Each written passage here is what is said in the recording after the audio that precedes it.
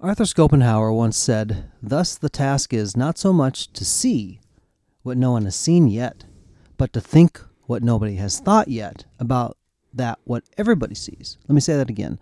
Thus the task is not so much to see what no one else has seen yet, but to think what nobody else has thought yet about that what everybody sees. Meaning, it's not to see something that's not there, it's to think about it differently. In the age of immediate answers, we have gained access to much knowledge. In fact, anything you probably ever wanted to know about is online. However, in many ways, just because we are quick to get to an answer, we've actually lost the process of learning and how to get to the answer, or how to ask the questions in the first place, other than going to the almighty search engine to draw out a piece of knowledge. The critical thinking skills and how to approach a problem to arrive at the answer are the key factors in succeeding well in life and thinking through things well. Start to think about this as we launch out onto the loop and discuss the critical thinking gap today on Curiosity Continuum.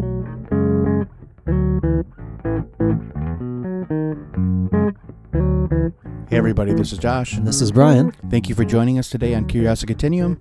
If you're tuning in for the first time, Curiosity Continuum is a podcast and movement started by two lifelong friends who want to spark your curiosity, help you integrate information, and enhance your everyday contextual awareness in a constantly changing world. We're going to do that to you by sharing conversations that Brian and I have that explore, examine, and reframe common practical topics. And if you want to receive updates when new content is available, please be sure to hit subscribe on your favorite podcast app so you can receive notifications when there's something new to listen to. And we appreciate you, our listeners, for engaging with us and sharing your own curiosities with us and your friends as we go on this journey together.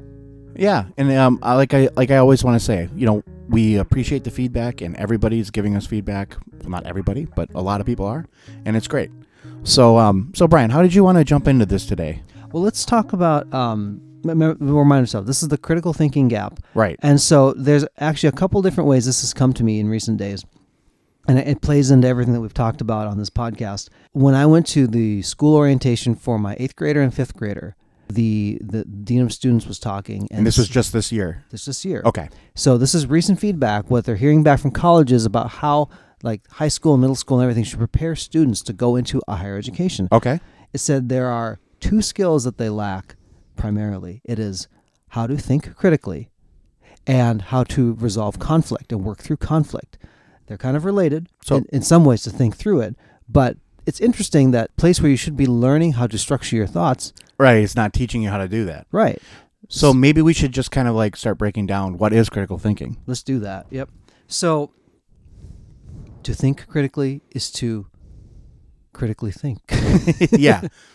But it's really deconstructing a problem. It is. And see, here's the problem. The problem is that when people say think critically, it's almost like you say you like sports. What are sports? Well, there's football, there's baseball, there's soccer, there's all these other kinds, the gymnastics. It's all in the world of sports, but what are you specifically trying to do?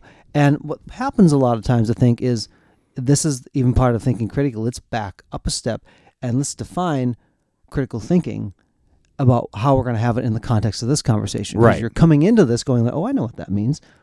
But let's make sure that you know what we're talking about. Really, this is just helping to circumspectly, scientifically, objectively ask all the different factors that maybe go into considering how to approach a problem that you may not know about or be familiar with.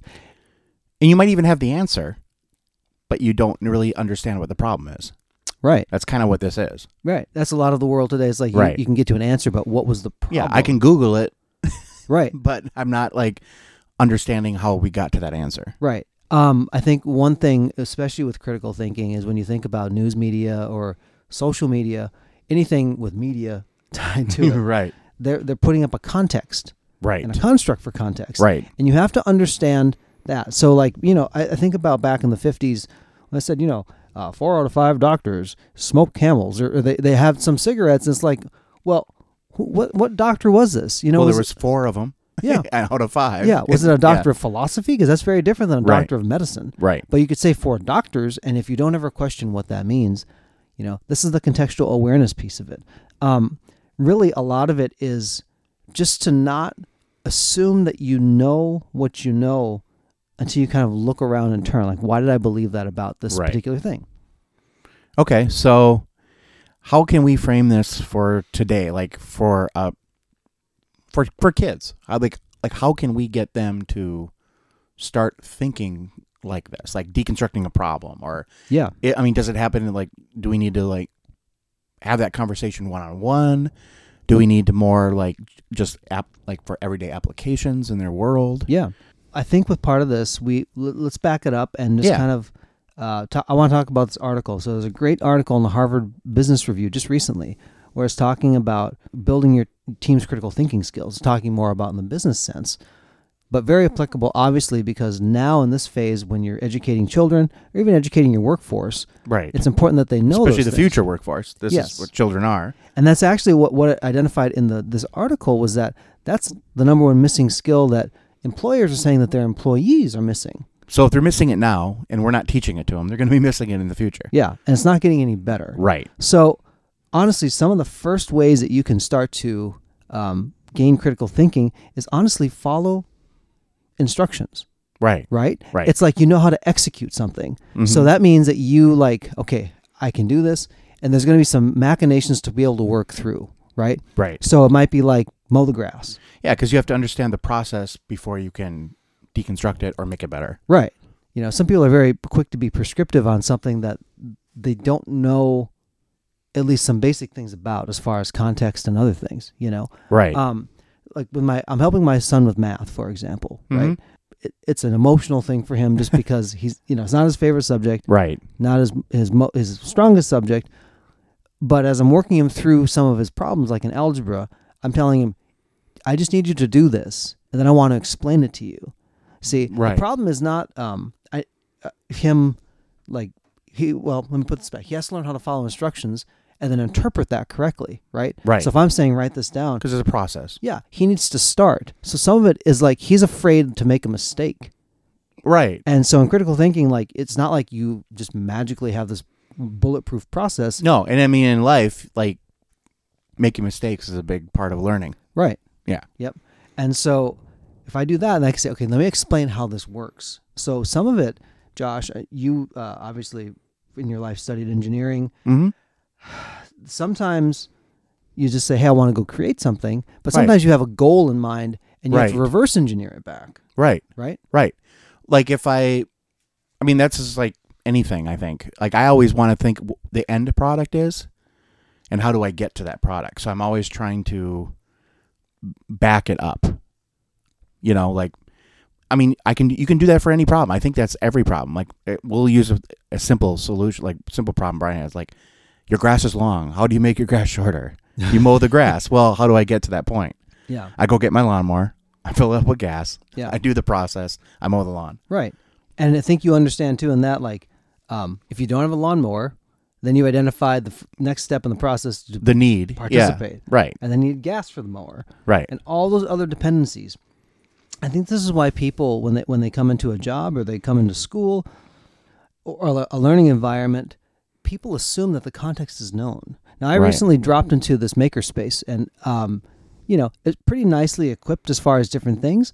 But when the person started giving me the tour, they assumed that I knew everything that What was going everything on, was and what. or like this is the equipment, and I was like, I didn't know that. Right. You would probably know it, Josh, more than me. But I Right. want to know, like, how do people actually interact? How do they work? I was asking a different thing, and he was just talking very tactically about here's this machine and that machine. So if I only wanted to see like the capabilities of that, good Yeah. tour. Yeah. But he assumed that I knew all these things. You knew what it could do. You And- knew what it was. and you're I like, didn't. okay, this is a 3D printer or this is a CNC or whatever, Mhm. which is like, yeah, because inherently, like a makerspace should be a bunch of people coming together to actually collaborate together Right. instead of just like, this is the stuff, you do what you want. Mm-hmm. Right. Right. And there's different approaches to Yeah. that. Yeah. Now, the biggest thing about critical thinking, now if we think about, okay, I can execute something, that means you've synthesized information also, Right. right? Like you have like this plus this equals this. You have deconstructed the problem. So you know the two things together make this. Yeah. A math problem is, for example, like Mhm. you're trying to come up with a solution. So you have to figure out how to do that. Yeah. So again, kind of the reverse engineering piece of it, sometimes you're faced with a problem, but you don't know how to solve it if you don't know what the intended answer is sometimes. Right. Sometimes you work it through and go, oh, like the scientific method will give you ways to work through something and the outcome's not known. But the goal is like, I want to learn from this. I'm going to control these things. Right. And you're testing. And you're iterating. Yeah. Again and again and again and Right. again and again. At some point too, once you synthesize this stuff, now it's like, how does this apply? And now you have to say, like, was this a good idea? Now you're kind of valuing ideas. One of my favorite quotes of recent days is that not all ideas are created equal. Right. And so, it's there's a hierarchy of ideas, and some, I throw many ideas away out in the day because it was like, that is not worth the time. Your time. To do. Yep. At least not right now. You're constantly making decisions, but even that decision matrix, you've set up something where you can do that again and again. Right. And so part of when somebody even says, are you thinking critically? Sometimes the question is, are you thinking the way that I think is critical? Right. Whatever. Right. Josh, can you share a little bit about your journey into college and your journey out of college and why some of that came? So we had different journeys. It took me a while to get through college because I didn't have the focus I wanted initially on what I wanted to do. So I kind of took some time off a couple different times and went back, and then I finished fine. And because I realized that I had a journey that I wanted to follow that took me through college. Sure. So like I went to college out of high school, went to University of Minnesota. I have great grades in high school. So, I went into college. I already had like basically 2 years done. So I was like jumping right into a lot of my, like what I thought I wanted to do, which was engineering and really into like the mathematics and everything. The first thing I realized was, like, for example, in like a lecture hall, you have 400 people. And that's okay because you're just going through stuff, but everything there was geared for you to think in one way and to do one way in a certain way. It wasn't like higher education, higher learning. It was, we're going to teach you this way to do it. And you're going to look at the book and you're going to do it this way. Which is okay, but the thing is, it doesn't let for any creative outlet there. It was just like, and I didn't really enjoy it at all. So I was like, they're not teaching me how to succeed. They're teaching me how to be part of a pack. And I didn't want to be like everyone else. So I'm like, well, if I want to just like get a piece of paper that tells me I can do a job and then go sit and work a 9 to 5 for 45 years. I'll graduate, I'll graduate and I'll probably have a good life, but I might not be fulfilled as a person. So that's kind of why I just like, after about a year, so I was about 3 years of credits in, probably over actually, because I was like really overloading classes and stuff. And I just said, I'm going to stop for a while. And that was a hard decision to do because I like lived at home and I wanted not to live at home. But I realized that it was probably the best decision for me. And it's not for everybody. Like, I think that, if you want to be a doctor, an engineer, or lawyer, there's certain things that you need to go to college for. You need to do that. But then if you want to kind of break out of those careers and like do your own thing, that I don't know if college is always the best route for you. And we're seeing that more and more, I think, appear. And thanks for sharing that, man, because some folks, I think, feel that the path is that, well, if I go to high school and I get good grades, of course I'll go to college. That was kind of the message I think that was told to us, is that this is kind of what you do. This was like this. There was no other option. Right. And I talked to a college student named Chase recently, where as he's getting into his engineering degree, there's other classmates. So I don't know if it's some of his classmates directly in his major or other people. They're saying like, we just kind of feel like this is what we have to do to go do the thing we want to do. I have another young man. So why not just go do the thing you want to do? Yeah. And so what's interesting is that the same mechanism of the internet and learning that basically short-circuited critical thinking by just getting to an answer now has given you the ability to have those tools to be able to now apply them differently. Right. So it's kind of a weird, like, snake eats its own tail. Kind of like dichotomy type problem going on here. Yeah. And so the biggest thing that you have to work through is what is the intent and what is my desired end goal? And look, I think I have a lot of friends and people who are a little bit older than me and colleagues and stuff. They've reinvented themselves. They've gone into another career. Yeah.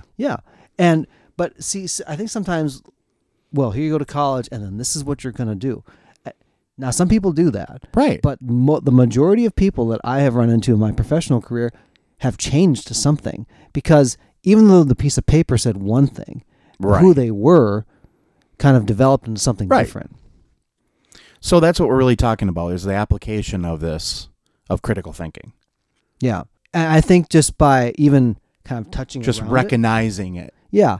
It's like, how do you approach something? How do you Right. think about something? And why did you think that way in the first place? Those are good questions to always ask, because we can get miscalibrated on something and you kind of Absolutely. end up weird.